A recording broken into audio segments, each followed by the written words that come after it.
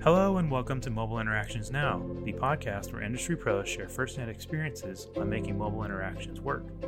I'm Chris and I'm part of the team here at Tintech. On today's episode, we have the conclusion of our conversation with Dan Miller. So here is part 2 of our conversation with Dan. Take it away, Gene.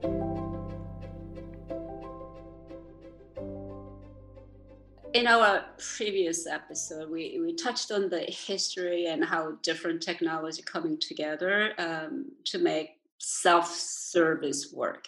No matter what the company and business it happens to be. And now I would love to do a little deeper dive into what we are beginning to call conversational commerce. I don't know if it's your standard language already, but it is still that raises eyebrows a little bit in terms of what are you really talking about. So I would love to have some like basic understanding, and then just we quickly get a little deeper and kind of go into what it really takes, looking at the Yeah, guts as well as possible. So help me with the definition first. sure. What is So this conversational commerce? sure. And please understand that there's two schools of thought on this, and one sort of traces back to what I at Opus was doing back in 2011. When we held the first conversational commerce conference to bring together MarTech and sales tech is what I guess you would call it now. But this idea that we wanted to look at technologies that improve conversations that can be person to person. Um, they can be person to machine, and that's sort of where we focus, where speech enabling IVRs at the time was a big deal, but somehow bringing natural language understanding and machine learning to improve people's ability to use their own words to take over the resources that were either helping them buy stuff or helping them get support for stuff. And then the other thing were conversations that were machine to machine, because they would get rid of the latencies in those automated conversations. They would also simplify, bringing dynamic information in for the automated bot, if you will, to do stuff. Right around 2016, Chris Messina started writing about conversational commerce, specifically about the power of messaging platforms and the messaging model um, for person to person communication and person to machine communication, um, just as a more efficient conversation. And what it brought in was, here's a user interface that people just totally get, and it's asynchronous. It lets them use their own language. There's not a there's the expectation level is, I can leave a message on a machine. It could get answered by a bot. It could get answered by a person. It was primarily in text, but I've talked to Chris about this. That wasn't how everybody saw that the WhatsApps of the world were so much more than a messaging platform. For some people, you just it's the first thing you look at when you wake up, and everything lives in there. Your payments are associated with it. So the idea of having this conversational platform, a messaging platform, be soup to nuts, where you get your information about the products, where you consult with friends about them, where you can consummate a deal. There's nothing more powerful than that. And I think our two visions are they just dovetail really nicely. But I think that the machine learning and all this stuff that improves machines' ability to understand what we say is vital. And I think that the idea that people are getting accustomed to using quote conversational platforms unquote to accomplish their goals is evolving nicely together. Not as much these days, because I think we have some global scale examples. But I remember a few years ago when we are having this conversation about things that is happening on messaging platform, I was often told to look at Asia, for example. Right. Look at what people are doing on WeChat. Look at how Koreans are doing in Kakao Talk and things in that nature. Now, do you see that globalizing more? Is it, or are they still way ahead of that curve? What do you see there on continent to continent kind of comparison? So with great disappointment, the Eastern model has not permeated here in North America, and Western Europe still remains something of a mystery to me. But I don't know whether it's in months or years. We'll move to something that looks more like a messaging platform model. But I mean, I have so many. We're not going to be on the air, but I have so many apps on my phone. I'm like, as a sample of one, it's going to take a long time for me to get to a state where I'm just I'm treating a single platform as my only source of information. So there's still a lot of fragmentation here. I think there should be a lot more backlash against it. I mean, I wrote a thing about what we're learning even in the smart speaker world, where there's developers around Alexa, there's developers around Google Assistant, and now there's Samsung, each having different platforms for building essentially the same thing, which means that we, dev world or whatever, wanted, we either have to think about, oh, how do I develop my app once and have it rendered many times, which is, the iOS versus Android thing all over again, but but totally parsed up. So I've given a really long-winded answer to say that what we have right now can't hold, and some element of bringing it into one or two or three is what we're closer to. And the ideal of one, the one true conversational platform, is highly unlikely to go global. But there will be, whether I mean, there's a lot of planning going into what Facebook is doing around Facebook Messenger that that would ideally have you spend your whole time in Messenger, just as WeChat, WhatsApp, which is them too. I mean, there is a world where you do spend a lot of time in one platform, but there's the world we live in. And you're sort of justifying some of the hefty amount of money being paid to some of the messaging platforms, and I think that is just interesting to see. I remember seeing one of your reports. I think it's called Decision Maker's Guide to Enterprise Intelligent Assistance. And I remember seeing some of the verticals that we talked about in our previous session, that there are, definitely some of the industries are, have been playing with this longer.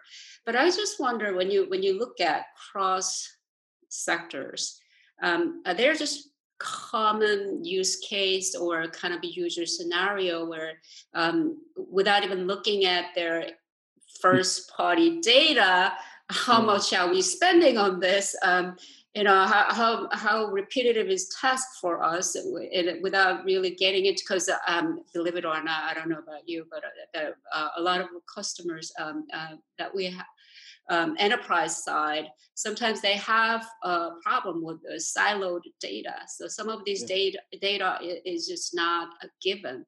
So if you were to kind of look at this from, these are some of the horizontal cases where it really makes sense that people have play with it out there, that you really look into it, start looking into utilizing some of these technologies.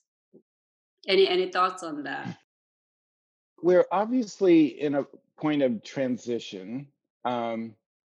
I used to write reports and say, oh, X is a silo buster. Usually something around, customer care or something in the contact center. Um, I, I I think more accurately, what we're finding with the implementation of chatbots or intelligent assistants, they start in the contact center, and meaning that that what we initially looked at in our decision makers guide was like a short list of technology providers that were bringing uh, intelligent assistance into customer support in the contact center. And to your point about, they tended to appeal to that short list of industries, that usual suspects, and they did have and have built um, fairly large list of common activities, because the first step with bringing in a chatbot platform was to discover, it's to ingest past conversations, discover what the most common calls were, match them to the right answers, as we mentioned before. And guess what? Those it's the statistical model. What 80% of the calls are. I remember actually in the I went to a vendor meeting with their largest utility customers. And utilities, as opposed to like airlines or banks, tend to be territorial in nature. So they were very much sharing their experience because they didn't regard each other as competitors. So they would say things like, I can handle 80% of my calls in 5 categories. Somebody's moved and needs to initiate service. There's an outage, and I need to handle that. Somebody has a billing problem. I'm not going to get to the 5. I don't want to waste our time. Um, and those were common across every single utility, and they all knew it. And then they would talk about, oh, what did we do to handle that, and how did we answer it? And the same thing happens, in well, obviously, telecom is a form of utility, and they have the same sorts of things. So to answer your question, yes, there's a narrow band of horizontal problems, categories of calls, and there's best practices in identifying the best way to answer them. And we've had many years to compile those. So there are solution providers that Opus has studied that have built libraries of sort of right answers that they can bring. And bringing those to bear means that the nth company that comes along, without sort of stealing data or anything from their competitors, can benefit from the fact that we've all learned more over time, and we can get up and running and and get good, accurate answers pretty quickly. That kind of makes me wonder about the data part of it again, because it really is about the sharing information of it. I mean, you come from tech background, you're used to seeing MarTech, sales tech, support tech, and there's the whole different stacks. And you could be working on that, but at the same time, as an end user, me on the other side, the quality of experience that whether I'm satisfied or not, oftentimes it really depends on the data that was available. I mean, you in our previous episode, you talked about somehow it was able to authenticate me. How did it do that? Yeah, after some basic coding, and there are data that came to me. So for me, what I also start seeing is that there's the data I have as an enterprise, the first party data. And then there is data that could be third party data that just makes these things simpler. Whether there's authentication happening on another place where now we all live in API enabled kind of a ecosystem in a way that if you have a way to put it together.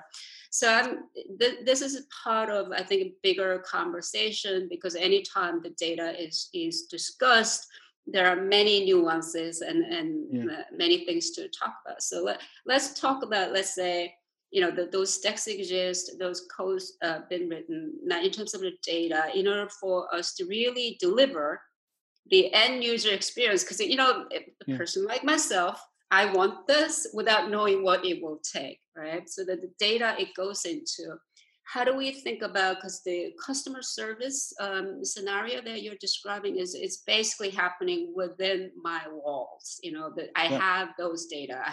I know the customer previous call-in incident and things like that. But in order for us to actually start going beyond that, talking about conversational commerce, being able to provide, it comes in the new trend color or something like that. In order for us to contextualize all these things, you're going to need data that is not necessarily sitting on your CRM, for example. So how do we even think about this whole, what is required in terms of data? Yeah. Well, the other way to look at it is some of it's in the CRM, but it has to be combined with all the other stuff in order to recognize you, match your intent with what you want to know. And so the good news is, so we also coined a term called conversational service automation, and we chose that very carefully because we're seeing trends in robotic process automation, in sort of data discovery and data management, that are trying to answer the very specific question that you asked. It's like, where does this, and this is from time immemorial, that somewhere there companies have within their walls the quote 360-degree view of their customers, and they do have connectors or APIs to their back office.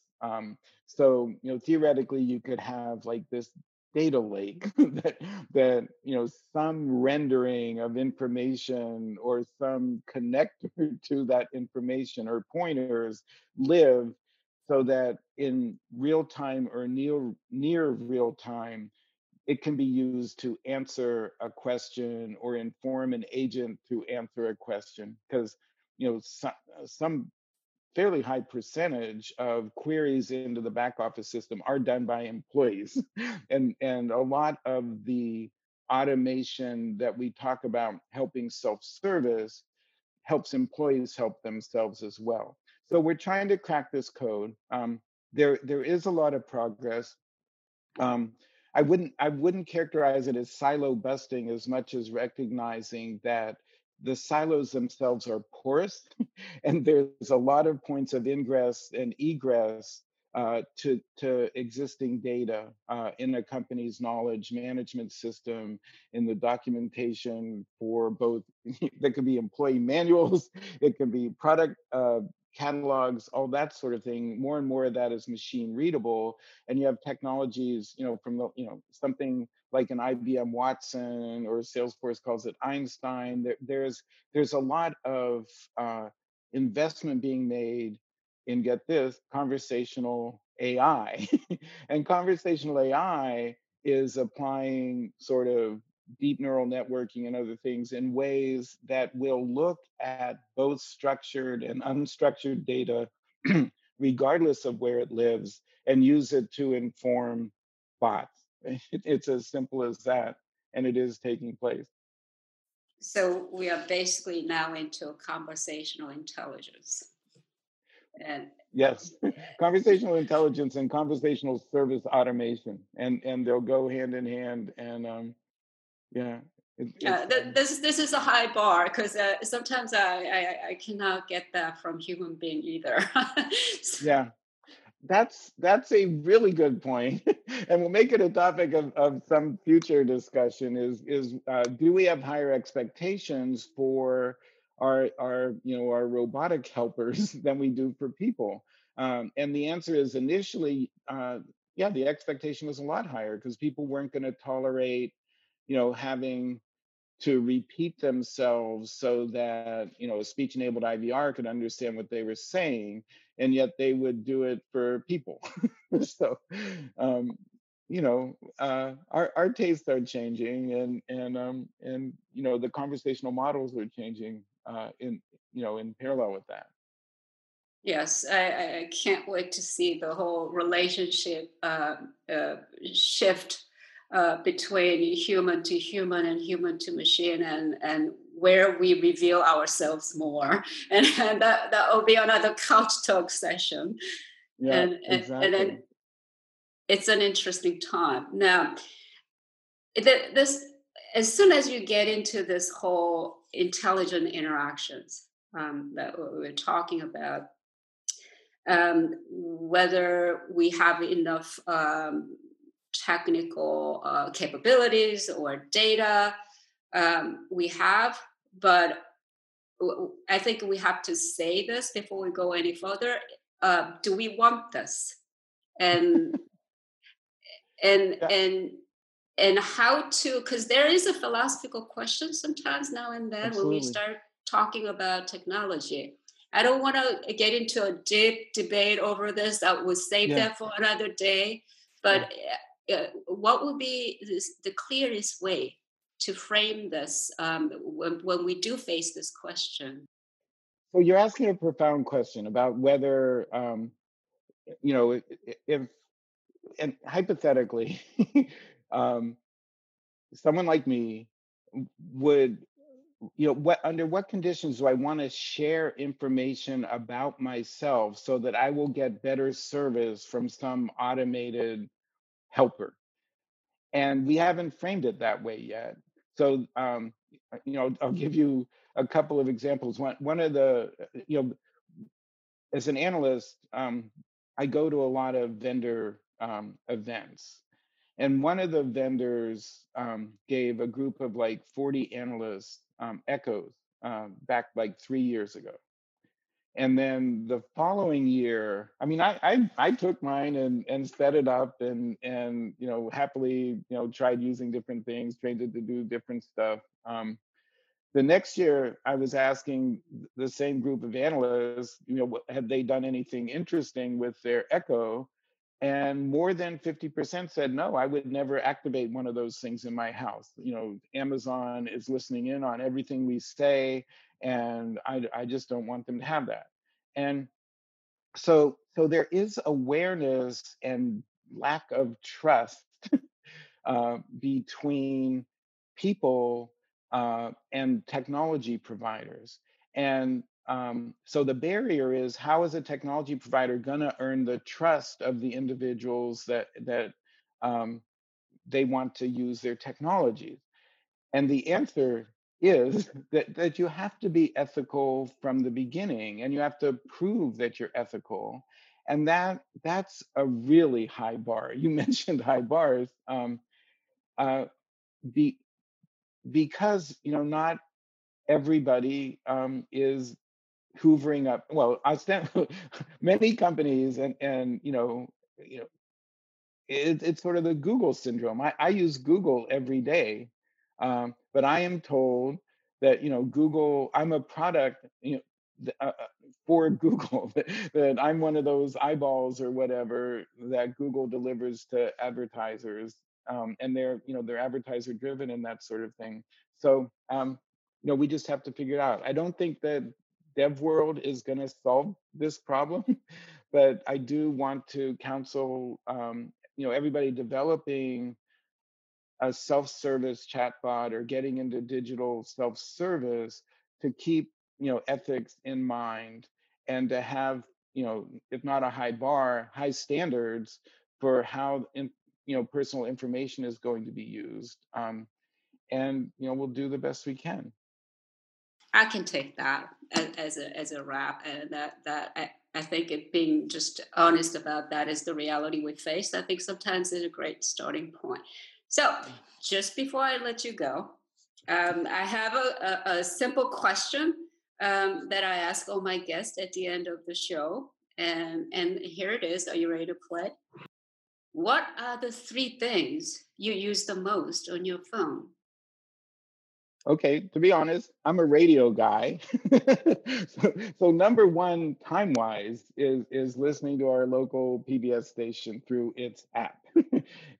There you go. And then I'm a news junkie, and I have like 3 different news readers, but my latest one that I like um, is Flipboard, uh, which you may or may not have heard of. But there's a voice services element to this because Mike McHugh, who's the founder of Flipboard, was also the CEO of Tell Me, which was one of the original voice browsing companies back in the '90s. So so that's that connection. And then I mentioned it already. Third has to be Google because it's intermittent, but it's an extension of my brain. And I'll be involved in conversations with people, and they'll say, "Oh, I wonder whatever happened to X," and I won't remember either. So part of the collective memory is captured somehow in Google searches. So them's the 3. Hope it's not boring. That is fun. Actually, you are my first guest whose top 3 apps are not communications per se. It's about information. This is very interesting. It's not about emailing. It's not about any of this. I absolutely love it. Oh, cool. Well, I may be discounting how much I use, Zoom or what, because we're spending a lot of time on Zoom these days, aren't we? But I wouldn't call it an app. There you go. I thank you again, Dan. That was absolute pleasure. Thank you very much. Thank you. Thank you again to Dan Miller for joining us. You can find out more about Dan and Opus Research at opusresearch.net. To find out more about Gene and Tentech, visit tentech.com. Make sure to search for Mobile Interactions Now in Apple Podcasts, Google Play, Stitcher, or anywhere else podcasts are found, and click subscribe so you don't miss any future episodes. On behalf of the team here at Tentech, thanks for listening.